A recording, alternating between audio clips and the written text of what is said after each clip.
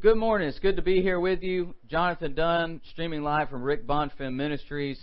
And we are doing part 4 of the Cross series for the month of February.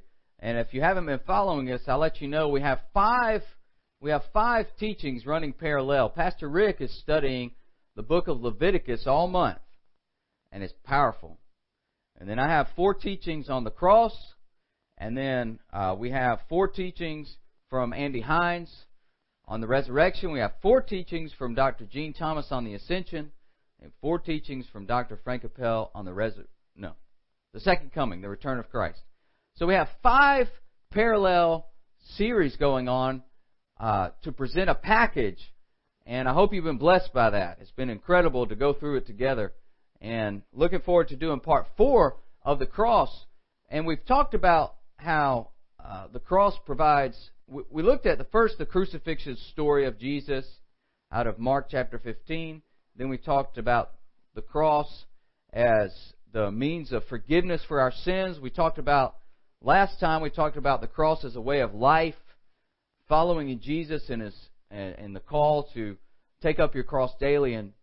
But this morning we have to look at the cross as the pathway to receiving the Holy Spirit. I cannot do a series on the cross without talking about the Holy Spirit of God that fills the believer.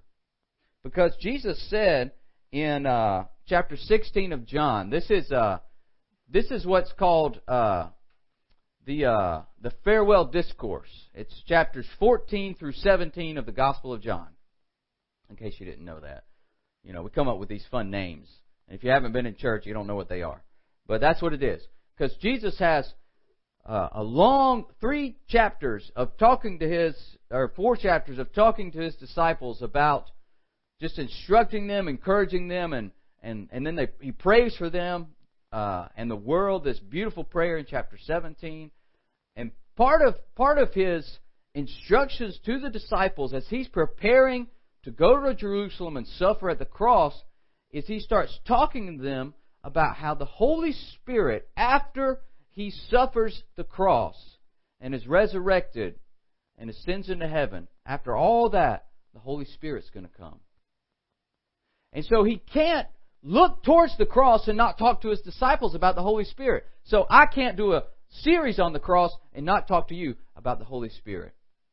I went to a missions conference this weekend, and this is going to sound prideful, and I just don't care. Okay? But out of all of the ministries that I saw there, and there's some great ones, okay? Don't get me wrong, and they're doing what God's called them to do. But out of all the ministries that I saw there, it came to me, I don't remember when it was, at some point during the weekend, that I think ours was the only ministry present that emphasizes the baptism of the Holy Spirit in the believer as necessary to accomplish the Christian goal. And I said to myself, you know what? I'm not here to try to get this church to like us, because we're never going to give that up no matter what. And I hope that they continue, because I think that church has been blessed by the partnership. We've been blessed by them. But if for some reason they decide not to continue with us, we're not going to stop for money talking about the baptism of the Holy Spirit, and we're not going to stop validating that every believer who wants it can pray in the Spirit, can pray in tongues, can have a personal prayer language. And, that's a personal testimony. So, in chapter 16 of the Gospel of John, Jesus says to His disciples, in verse 7 of chapter 16, "Nevertheless, I tell you the truth, it is expedient for you that I go away." Okay? It is expedient for you that I go away. In other words, I'm looking towards the cross and the resurrection. I'm looking towards the ascension. And it's beneficial to you that I go through all of that. I have to go through those things. For if I go not away, in other words, if I don't endure the cross, the Comforter, the Holy Spirit, will not come. That's a scary thought. To me, it doesn't have to be scary because Jesus did endure the cross.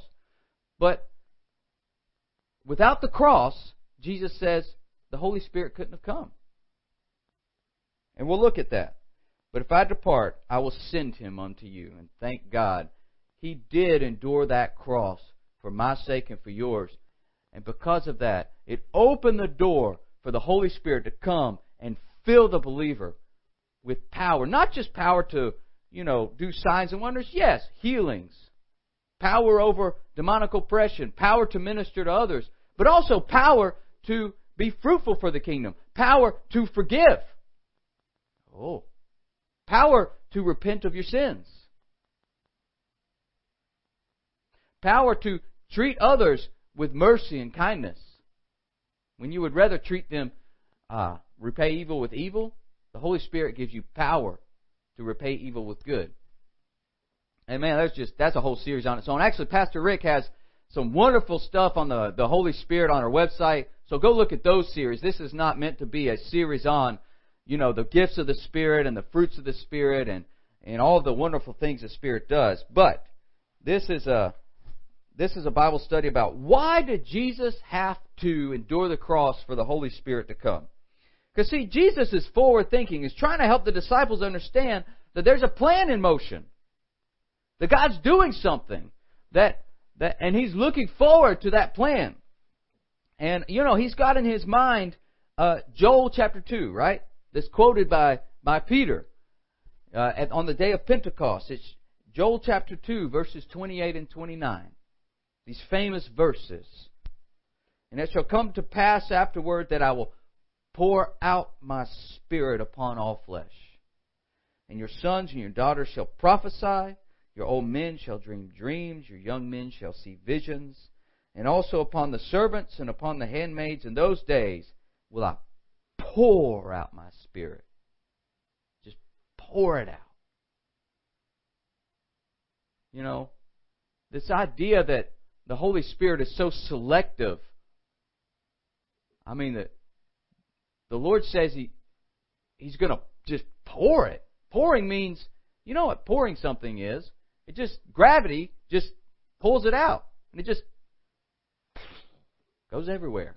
It's just going to pour it out. So why does Jesus say that the Holy Spirit can only come after He departs? Well, it's because the Holy Spirit cannot fill unredeemed people. Okay? Let me say that again. The Holy Spirit of God cannot fill unredeemed people. Why? Well, verses like Habakkuk. Isn't that your favorite book in the Bible? Can't find it. Go find Habakkuk. It's in there, I promise you. It's one of the minor prophets right after Nahum. Of course, then you got to find Nahum. Right? Habakkuk. Right? He says in chapter 1, verse 13, he's talking to God, and this is a true statement. This is the word of the Lord says, your eyes, meaning God, your eyes are too pure to look on evil. You cannot tolerate wrongdoing. And so the Holy Spirit of God cannot live inside of a person who is not redeemed from their sins. The Holy Spirit and sin are incompatible. So Jesus, through the cross, provides a path for us to be completely forgiven from our sins. And then the Holy Spirit can fill the believer. Not because we are sinless, but because we're forgiven of our sins. Okay? Did you hear that? Hold on. Okay, let me say it again. Okay? The Holy Spirit of God is able to fill the believer not because the believer is sinless, but because we're forgiven of our sins. So we have wonderful verses like 2 Corinthians 5:17, those famous verses. Therefore, if anyone is in Christ, he is a new creation. Old things have passed away. Behold, all things have become new. Now all things are of God, who has reconciled us to Himself through Christ Jesus, and has given us the ministry of reconciliation. That is, that God was in Christ reconciling the world to Himself, not charging their trespasses against them, and has committed to us the word of reconciliation. So because of Jesus and because we are made into a new creation at the moment of salvation, okay, and we are dead to sin, then the Holy Spirit can fill us. There is therefore no condemnation to them which are in Christ Jesus, who walk not after the flesh, but after the Spirit. For the law of the Spirit of life in Christ Jesus has made us free from the law of sin and death. The Holy Spirit and sin are incompatible. And so that's why there's a division. At the moment of salvation, you're forgiven of your sins, and the Holy Spirit can come in. And it breaks my heart that the Western world preaches the cross and doesn't preach about the Holy Spirit. Why do we do that? By the way, that's not worldwide. That's not the worldwide church.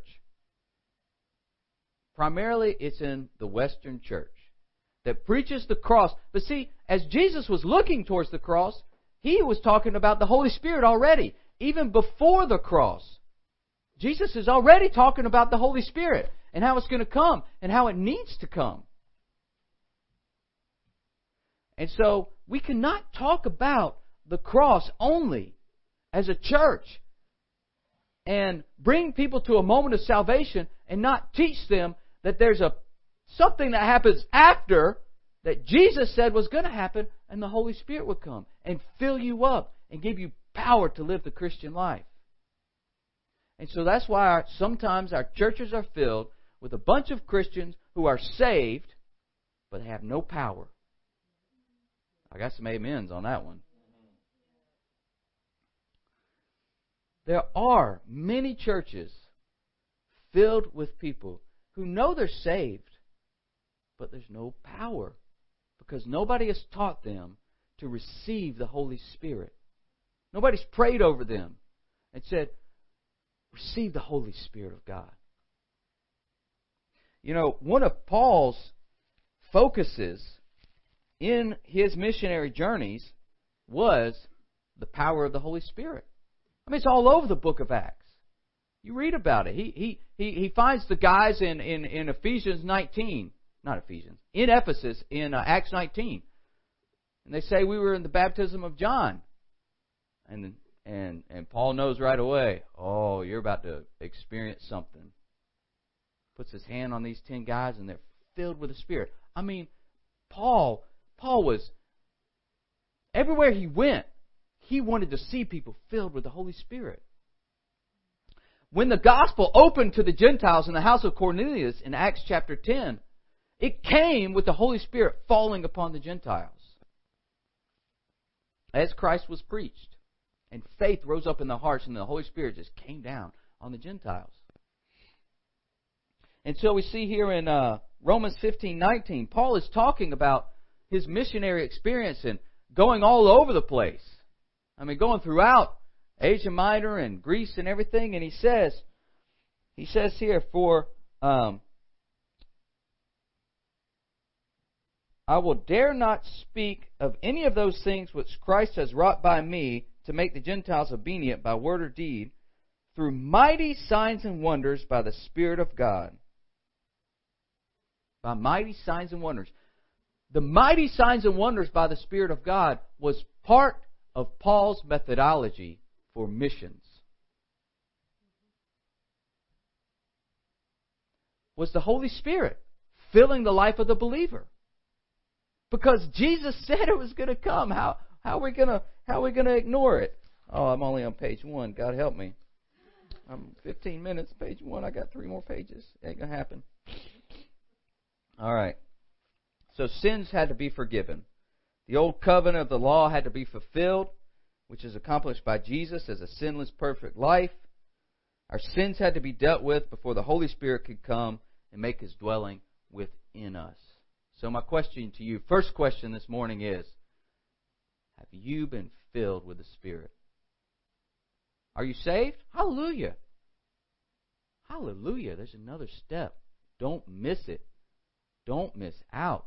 It's the filling of the Holy Spirit. Hey, your experience is not going to be exactly like mine. But there is a filling of the Spirit. By the way, there's also a filling of the Spirit every day. There's an experience, and then there's a daily filling, and then there's another experience later on, and then there's a daily filling of the Spirit. The baptism of the Holy Spirit, it happens once, and then it happens every day. And then it happens again. Comes in moments of watershed moments where the Lord just heals you or fills you anew or gives you a new anointing. I mean, don't limit the Holy Spirit of God and what He can do in your life. Don't reject it. Please, just be open to it. I can't talk about the cross without talking about the filling of the Holy Spirit. Honestly, I think that grieves God. I believe that really mocks the cross. I really believe that to say that Jesus suffered on the cross and that I would not be open to the Holy Spirit that He said would come really mocks the cross, because He said that's the process. I'm going to go, I'm going to endure this, and then I'm going to send the Holy Spirit into your life.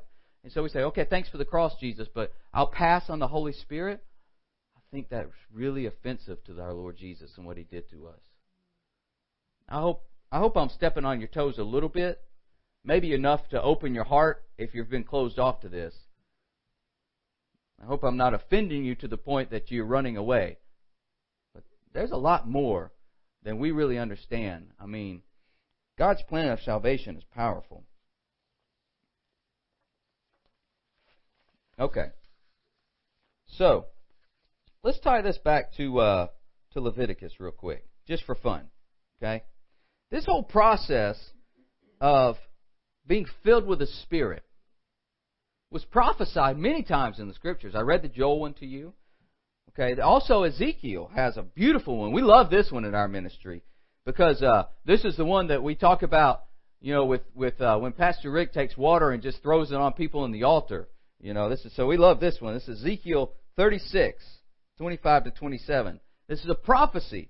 Okay, Ezekiel is seeing into the future, and the Lord's putting this in his heart to write it down. Then I will sprinkle clean water on you, and you shall be clean. I will cleanse you from all your filthiness and from all your idols. Notice the cleansing happens first. The cross, salvation, purification of sins, forgiveness of sins. Then I will give you a new heart and put a new spirit within you. I will take the heart of stone out of your flesh and give you a heart of flesh. I will put my spirit within you. But it only happens after the cleansing. I will put my spirit within you and cause you to walk in my statutes, and you will keep my judgments and do them. So it's also foreshadowed in the book of Leviticus. As in Leviticus 8 and 9, and Pastor Rick has 2 teachings of Leviticus 8 on our website, so go find them. It talks about the consecration of the priests. Okay? And man, it was involved. Okay, Chloe, I want you to imagine taking a ram. You know a ram that's got the horns? They won the Super Bowl this year. Okay? Okay? Imagine taking a ram and killing it and cutting it open, butchering it, and putting it on an altar, and take out the kidneys and the liver and fat, cleaning it, washing it, and burning it on the altar.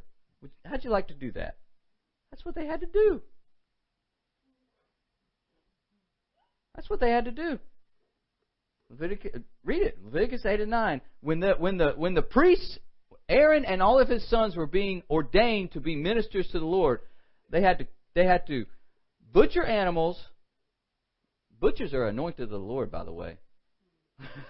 It's not easy to butcher an animal. That's an art form. Anyway, you got to have a good knife too. I don't know where they got a knife sharp enough to do that in Leviticus. I mean, I guess they had to stand there for a long time with a sharpening stone and just anyway. Okay, so first they had to be washed with water. Then they had to put on all this garment, these clothing. I mean, all kinds of stuff. Describes it. It's amazing. You know, to read what all diadems and something on their heads, and then a shawl, and then all kinds of breastplate with all kinds of jewels in it. Okay. Then they had to be anointed with oil. Then they had to offer a bull.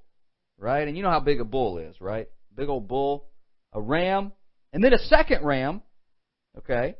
And then they had to take some of the blood of the ram and put it on the right earlobe, the right thumb, and the right big toe. Pastor Rick talks about that. Then they have to take, you know, the unleavened bread, and they have to take the meat, and they have to do a wave offering before the Lord with it.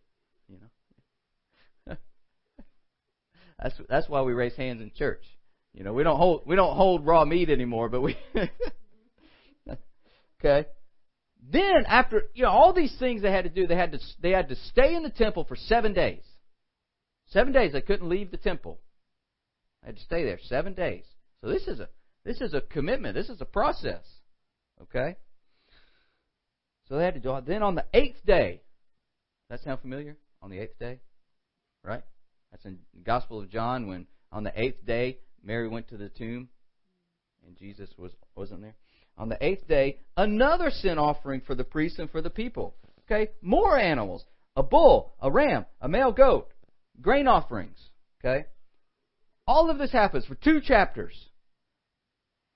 And, you know, for those of us with a short attention span who scroll Instagram and Facebook, you know, and within the first few verses, if you don't see what you want to see, you just get lost. You know?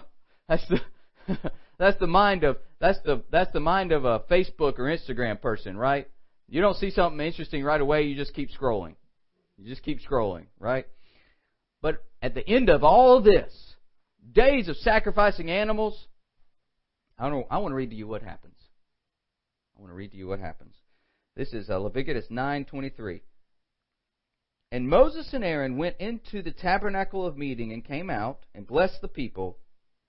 Then, after all this process of cleansing and sacrificing, atoning for sins, and sin offerings and burnt offerings and fellowship offerings, then the glory of the Lord appeared to all the people. And fire came out from before the Lord and consumed the burnt offering. Ooh. How'd you like to see that? That might be worth butchering a ram. And the fat on the altar, when all the people saw it, they shouted and fell on their faces. Hey, falling out in the Spirit is Old Testament. Don't tell me that's new. People were falling down in the Old Testament when the Lord came. Don't tell me we can't do it today. Come on now. So all of that was for the Spirit of God to come and the glory of the Lord to be revealed. So what is God saying about all that? God is saying that sin, once it is atoned for by the person of Jesus Christ, I can send my Holy Spirit. I can send the glory of the Lord into your heart. And you will see the glory, and it will fill you, and it will change your life forever. That's what Leviticus 8 and 9 is saying to us. He is preparing our hearts for the concept that when sin is atoned for, God can come. And so once Jesus went to the cross and atoned for sin once and for all for the perfect sacrifice, it made the way for the Holy Spirit of God to be released upon the face of the earth. And the world's never been the same. The world has never been the same. Because now you have people who are filled with the power of God. Now you have millions of people filled with the power of God. And that is historical. Hallelujah. So, are you filled with the power of God today? Are you living a defeated Christian life? That's a good question to ask ourselves. Do you feel like you're living a defeated Christian life? Where the same problems continue to come up, the same thoughts keep disturbing your mind. You had your salvation experience, right? But, man, you just feel like you're spinning your wheels. You can't get anything done for the Lord. You feel stuck. You can't move forward. I mean, you hear all these other people talking about how the Lord did this, and then you see somebody talk about how they got set free and how, God healed them here, and they prayed for somebody here, and something great happened, and you're there and you're saying, man, that's not happening for me. Oh, I guess God just doesn't have that for me. I guess I'm just going to live the defeated Christian life. I want you to know that's a lie from the pit of hell. That's the opposite of what Jesus said would happen. Let's look at it. Acts 1:8. One of our favorite verses, right? Love it. Acts 1:8. This isn't really a Bible study. I'm just preaching to you this morning. I hope that's okay. Acts 1:8. But you shall receive power. Power. We're not talking about worldly power that comes from having money or influence or political position. No. Power. After the Holy Spirit has come upon you, you will receive power. When the Holy Spirit comes upon you to be my witnesses. And actually it says, you shall be witnesses unto me. In other words, the first thing the Holy Spirit does is daily remind you that Jesus died for your sins. And so you witness to Jesus first. Thank you, Jesus. You died on the cross for my sins. I declare it today. And then you have power to witness to others because you can witness in your own heart to Jesus. Catch that in the text there. It's interesting. The first thing the Holy Spirit does is convicts you daily, reminding you that Jesus died for your sins on the cross, that you're forgiven and set free, and that the lies of the devil don't have hold over our lives anymore. And then you can be a witness in Jerusalem, in Judea, in Samaria, and to the uttermost parts of the earth. In other words, there's nothing you can't do for the Lord. There's nowhere you can't go and be useful. Wherever you are, the Lord can use you to witness to who He is. And you don't have to be... You kind of start coming out of this idea that you're afraid somebody's going to make fun of you for being a Christian. And you start to realize, I'm proud to be a Christian. Jesus died on the cross for my sins. Somebody could say whatever you want about me. I don't care. I'm standing up for my Savior. I love my Savior. I'm not backing down from that. And man, things will open up. Things will open up. You start being free, and the Holy Spirit, as you read the Scriptures, you'll begin to see things you've never seen. You'll begin to pray for people, and the Lord will tell you exactly what to pray, and you won't feel lost in your prayer life anymore.